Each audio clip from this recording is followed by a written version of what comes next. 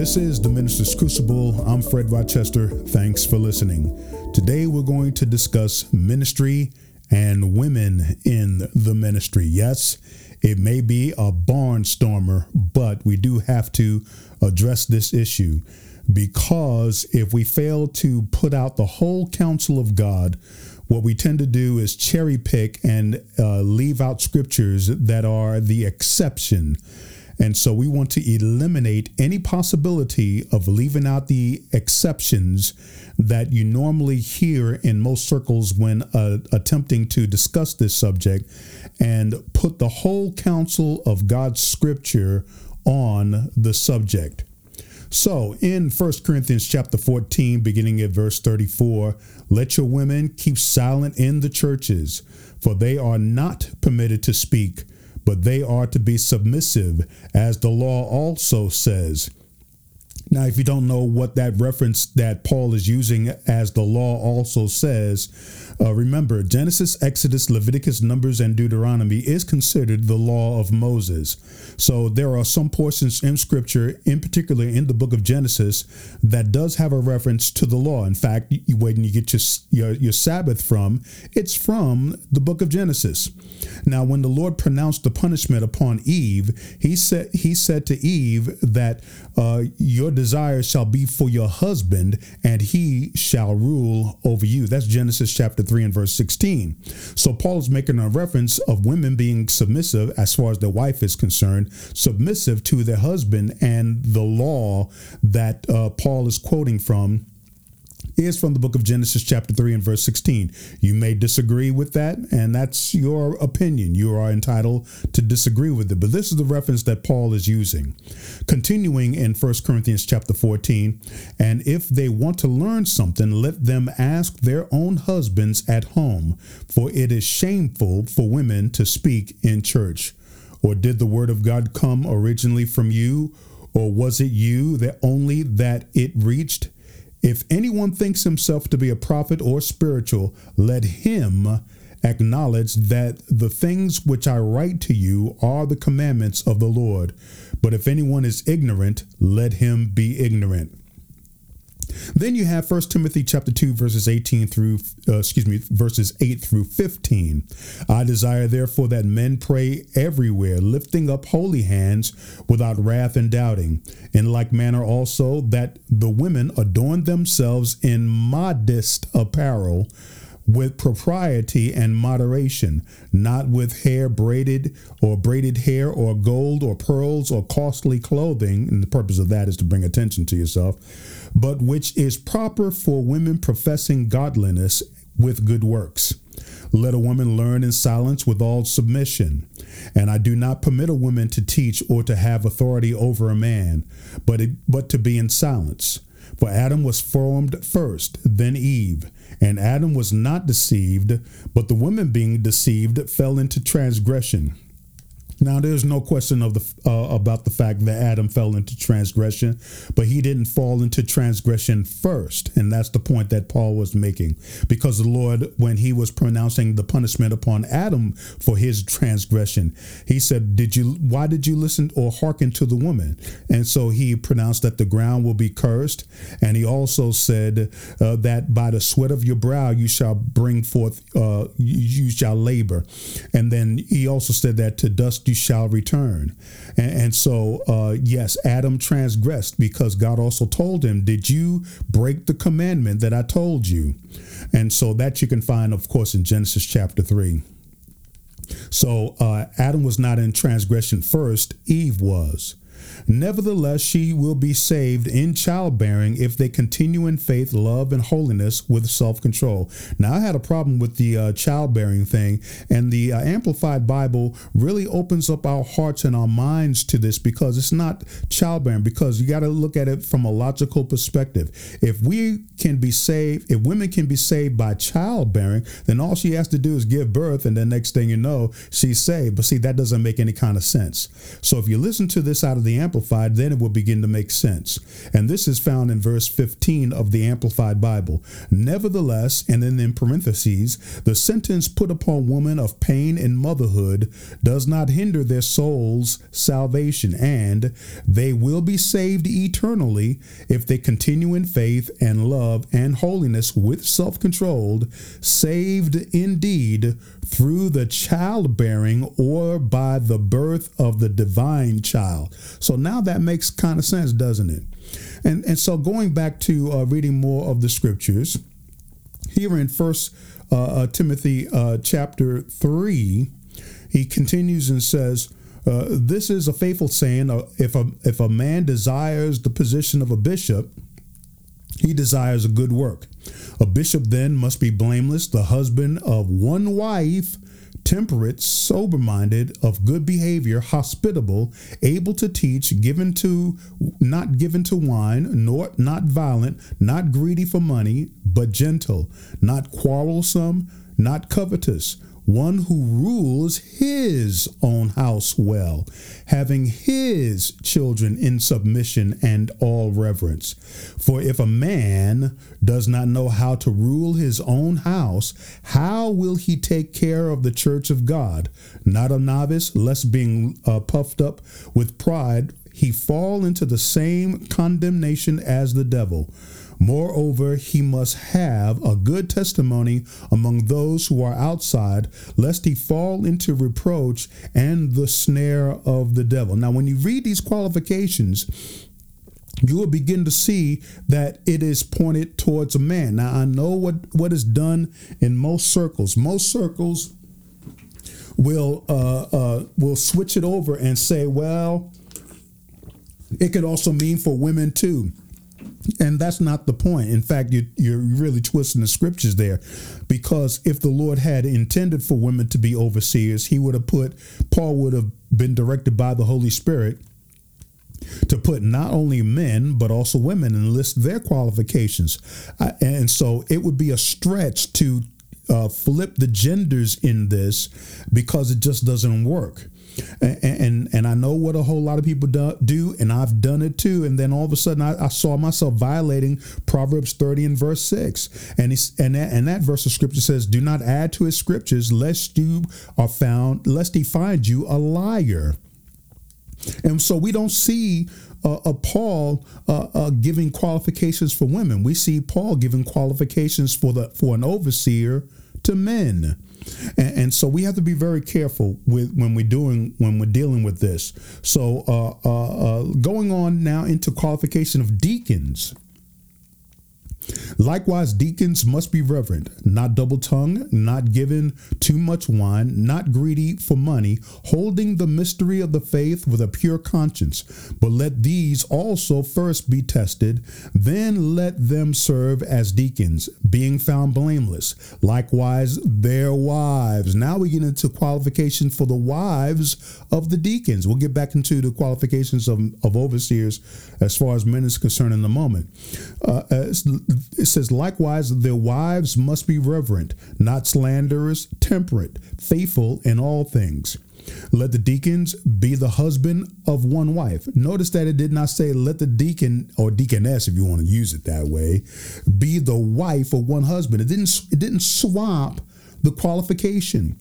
And so for individuals to do this, you're stretching the scriptures. You're adding a rubber to the scriptures. And we're not allowed to do that. And then it goes on to say, ruling their children and their own houses well. For those who have served well as deacons, obtain for themselves a good standing and great boldness in the faith which is in Christ Jesus.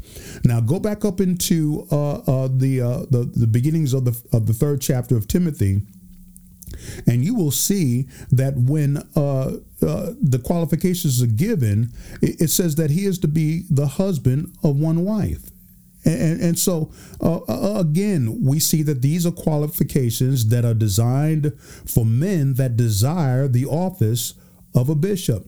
Again, a bishop then must be blameless, the husband of one wife. So can we see the order here?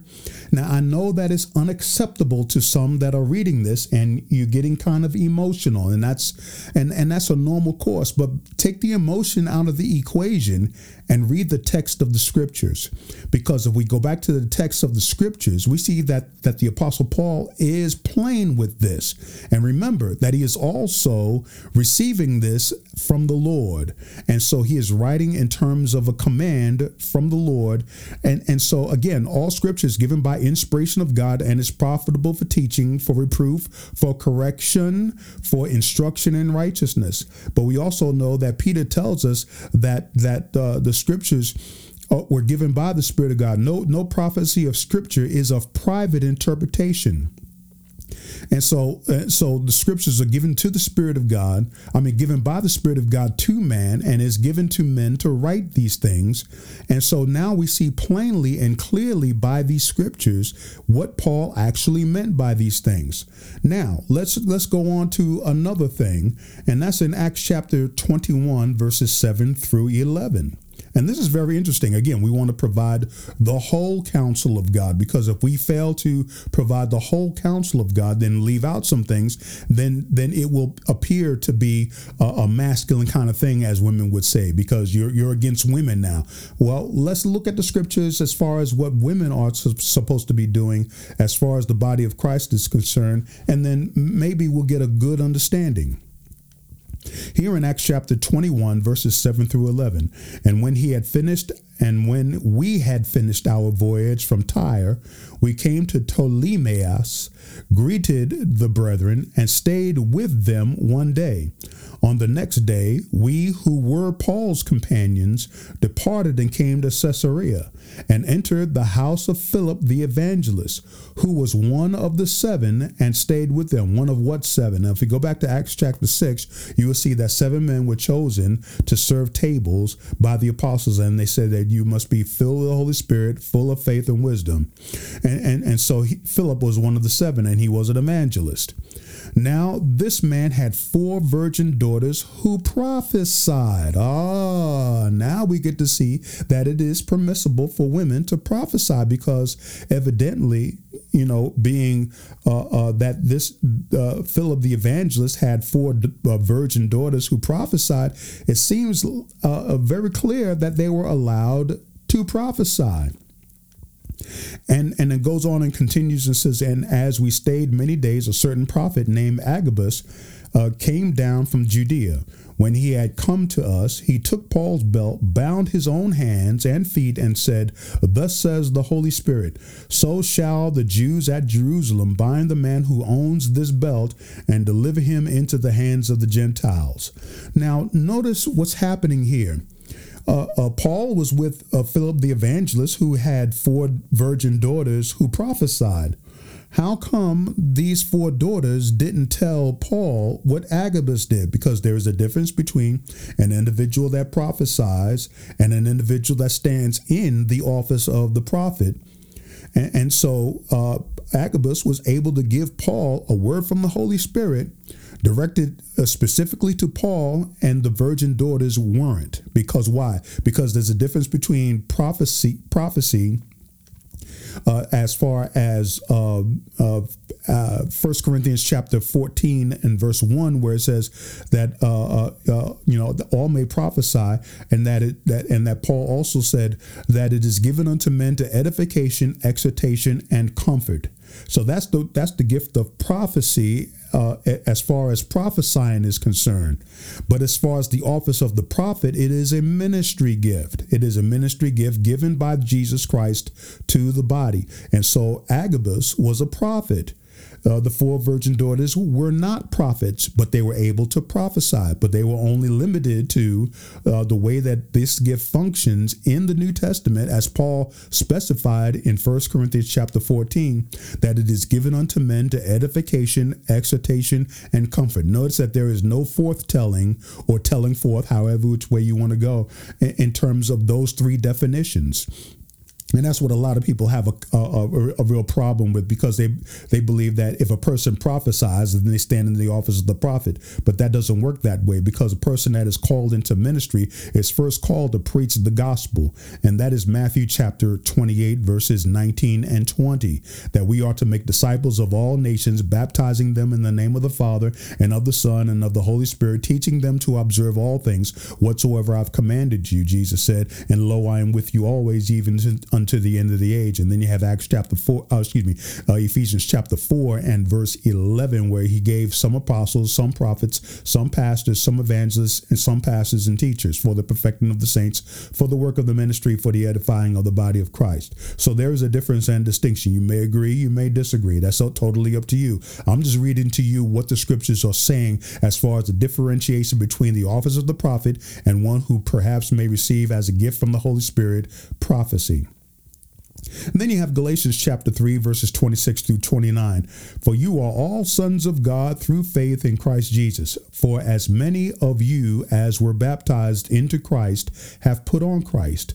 There is neither Jew nor Greek. There is neither slave nor free. There is neither male nor female. For you are all one in Christ Jesus. And if you are Christ's, then you are Abraham's seed and heirs according to the promise. Now, some of you may recall an incident in which Jesus was in the synagogue and a woman was bowed down, being held or bound by Satan. And Jesus ministered to her and she was healed. She was able to lift her up. And obviously the Sanhedrin was upset because Jesus healed on the Sabbath day. And the Lord Jesus asked a question: how many of you guys loose your ox if they or donkey if they fell into a ditch, or bring them to a place to get water on the Sabbath day? And they said, and they were questioning that, and then in their minds, obviously, but Jesus continued by saying, and shall not this daughter of Abraham be loosed on the Sabbath day? And so there is neither male nor female as far as our spirit man is concerned. As far as our physical man is concerned, there is a differentiation between that which is a male and that which is a female. But as far as our spirit man is concerned, we're all born again. And so we're considered, as far as God is concerned, in the spirit, we are all sons of God through faith in Christ Jesus. Now, of course, there are scriptures that say things about sons and daughters. And that's clear in the scriptures, which we will get to today. Again, we're about the whole counsel of God, aren't we? And so here in Matthew chapter 28, verses 1 through 10, we will find these scriptures. Now, after the Sabbath, as the first day of the week began to dawn, Mary Magdalene and the other Mary came to see the tomb. And behold, there was a great earthquake. For an angel of the Lord descended from heaven and came and rolled back the stone from the door and sat on it. His countenance was as lightning, and his clothing as white as snow. And the guards shook for fear of him and became like dead men. But the angel answered and said to the woman, do not be afraid, for I know that you seek Jesus who was crucified. He is not here, for he is risen, as he said. Come, see the place where the Lord lay, and go quickly and tell his disciples that he is risen from the dead, and indeed he is going before you into Galilee. There you will see him. Behold, I have told you. So they went out quickly from the tomb with fear and great joy, and ran to bring his disciples word. Now, a lot of people will say, well, see, women were the first evangelists. Well, no, because see, there is a difference between go and preach the gospel and go and tell my disciples that I'm alive. There's a big difference. Well, we say, what kind of difference? Aren't we supposed to preach that Christ is alive? Yes, that's part of it. But this is not a calling into the ministry. This is just an instruction of Jesus to go and tell the disciples that he is alive. So as they went to tell his disciples, behold, Jesus met them, saying, rejoice. So they came and held him by the feet and worshipped him. Then Jesus said to them, do not be afraid. Go and tell my brethren to go to Galilee, and there they will see me. Now we go to Acts chapter 2, verses 14 through 21. And this is a quote from Joel chapter 2, verses 28 through 32. with the exception of what Peter says in terms of his words. But Peter, standing up with the 11, raised his voice and said to them, Men of Judea, and all who dwell in Jerusalem, let this be known to you, and heed my words. For these are not drunk as you suppose, since it is only the third hour of the day. But this is what was spoken by the prophet Joel. And it came to pass in the last days, says God, that I will pour out my spirit on all flesh. Your sons and your daughters shall prophesy. Your young men shall see visions. Your old men shall dream dreams. Now, can we see the pattern here that it is permitted for sons and daughters to prophesy? It says nothing about preaching the gospel. And that's the difference. Well, you probably say, well, I disagree with that. Well, you're entitled to that. But I'm just reading to you what the scriptures are saying and how that consistency of scripture and harmony of scripture is necessary for the proper understanding of scripture. Young men shall see visions, your old men shall dream dreams. And on my men servants and on my maid servants I will pour out my spirit in those days, and they shall prophesy. I will show you wonders in heaven above and signs in the earth beneath, blood and fire and vapor of smoke. The sun shall be turned into darkness, and the moon into blood, before the coming of the great and awesome day of the Lord. And it shall come to pass that whoever calls on the name of the Lord shall be saved. Then we go to Acts chapter 18, verses 24 through 28. Now a certain Jew named Apollos, born of Alexandria, and an eloquent man and mighty in the scriptures, came to Ephesus. This man had been instructed in the way of the Lord, and being fervent in spirit, he spoke and taught accurately the things of the Lord, though he knew only the baptism of John. So he began to speak boldly in the synagogue. And when Aquila and Priscilla heard him, they took him aside. Notice this, they took him aside and explained to him the way of God more accurately. And when he desired to cross to Achaia, the brethren wrote, exhorting the disciples to receive him. And when he arrived, he greatly helped those who had believed through grace. For he vigorously refuted the Jews publicly, showing from the scriptures that Jesus is the Christ. Now, remember what we read earlier from 1 Peter chapter 2, that women ought to be silent and that they are not to teach men. But here we see a scripture of Aquila and Priscilla teaching Apollos a better way in the scriptures. And so what's happening here? What's happening here is that this is not a service. This is just instruction apart from service, because evidently it wasn't during a church service that Aquila and Priscilla was trying to teach Apollos. No, the scripture says that they took him aside. That's what the scripture says. It says, and when Aquila and Priscilla heard him, they took him aside. So this wasn't a church service. This wasn't Aquila and Priscilla pastoring. They were just giving Apollos instruction, changing him over from being eloquent in the scriptures regarding John the Baptist ministry to the gospel, the true gospel of Jesus Christ. So again, this is not a church service. This is just Aquila and Priscilla taking Apollos aside and showing him the gospel, which is a more excellent way. And then he was able to go, Apollos, and refute the Jews publicly, showing from the scriptures that Jesus is the Christ. And then you have Romans chapter 16, verses 3 through 16, and I'm going to read it, and I know I'm going to butcher some of these names, so please forgive me if I'm butchering these names. I'll try to articulate it as best as I can. Greet Priscilla and Aquila, my fellow workers in Christ Jesus, who risked their own necks for my life, to whom not only I give thanks, but also all the churches of the Gentiles. Likewise, greet the church that is in their house. Now, I've taught from this before, and I've said this before, and then again, I could be wrong. Are Priscilla and Aquila pastors? Well, we don't know, because they could have lent their house as a place, because it probably was a large venue, a large house to provide for a church service. and it's their house, and so they could very well say, well, we're the pastors, so but we don't know. So and so there's a lot of latitude with that, and we have to be very careful not to dogmatically say, well, they were the pastors because that was their church, their house in their church, that was their church in their house. Well, let's back up a bit and say, well, it's a possibility, and leave it at that. It's not dogmatic.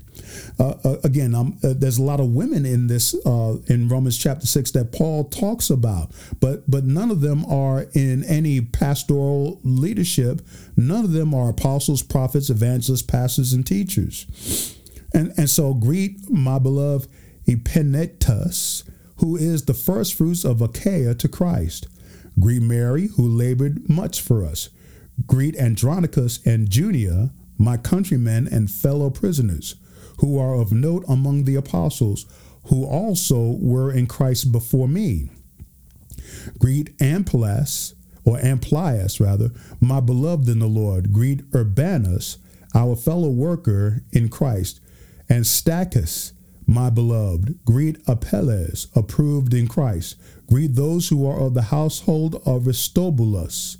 Greet Herodion, my countryman.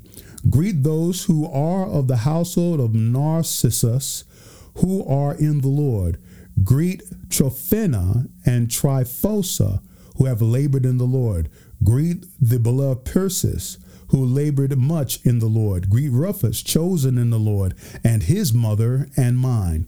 Greet Asyncritus, Philegon, Hermas, Patrobas, Hermes, and the brethren who are with them. Greet Philologus and Julia, Nereus, I should say, and his sister, and Olympus, and all the saints who are with them. Greet one another with a holy kiss.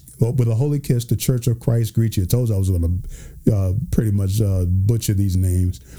But these are some of the scriptures that we come across that women are involved in the church, but not necessarily in pastoral ministry. We see that Paul lays out the qualifications for men and not for women in pastoral ministry. And so is it possible for women to come in and to teach? We see that it's possible. Are they allowed to in a church service? We see Paul said, I don't allow a woman to teach or to usurp authority over men. So what are men to do if they see women in the pulpit teaching? If I were you guys, I just get up and leave. Well, that's disrespectful to the house of God. Well, Paul gave the word of God as far as what women can do in church services. And so are we to argue against scripture? Are we to argue against what God allowed to be put, what God commanded, not allowed, but commanded to be in scripture? Are we to just simply bypass the total counsel of God as far as women ministering in the church? Can women minister to other women? Absolutely. I don't have a problem with that. But as far as men participating in that, I'd get up and leave, and so that way I wouldn't be in violation of scripture. And so, again, you may have a problem with this. You may not have a problem with this.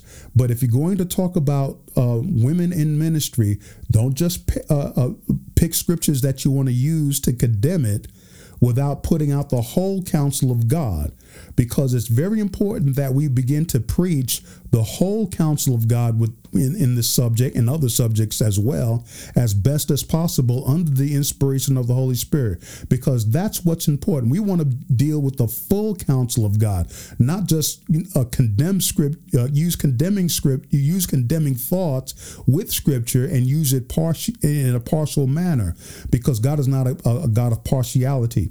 We need to embrace the entire scripture with regard to this and find ourselves walking in line with the scriptures. But as far as women pastors are concerned, we just don't see any qualifications that Paul put out in First Timothy chapter 2, as far as women pastoring churches, we just don't see them being apostles. We don't see them being prophets. We don't see them being pastors, evangelists, pastors, or teachers. We just don't see it. What we do see, however, is that they're allowed to prophesy. We see that in the book of Acts chapter 21. We saw that already in Scripture. We also see in the book of Acts chapter 2 that God will pour out His Spirit upon the men servants and the maid servants. And so we have to understand the limitations. The limitations isn't about masculine dominance. It is about what God commanded in Scripture. And that's what we have to differentiate. That's what we have to distinguish. What did God say in the Scriptures and what is allowed in the Scriptures? And so if we study this carefully and we come to the conclusion of where people can minister, the body of Christ can be much more effective. This is the Minister's Crucible. I'm Fred Rochester. Thanks for listening.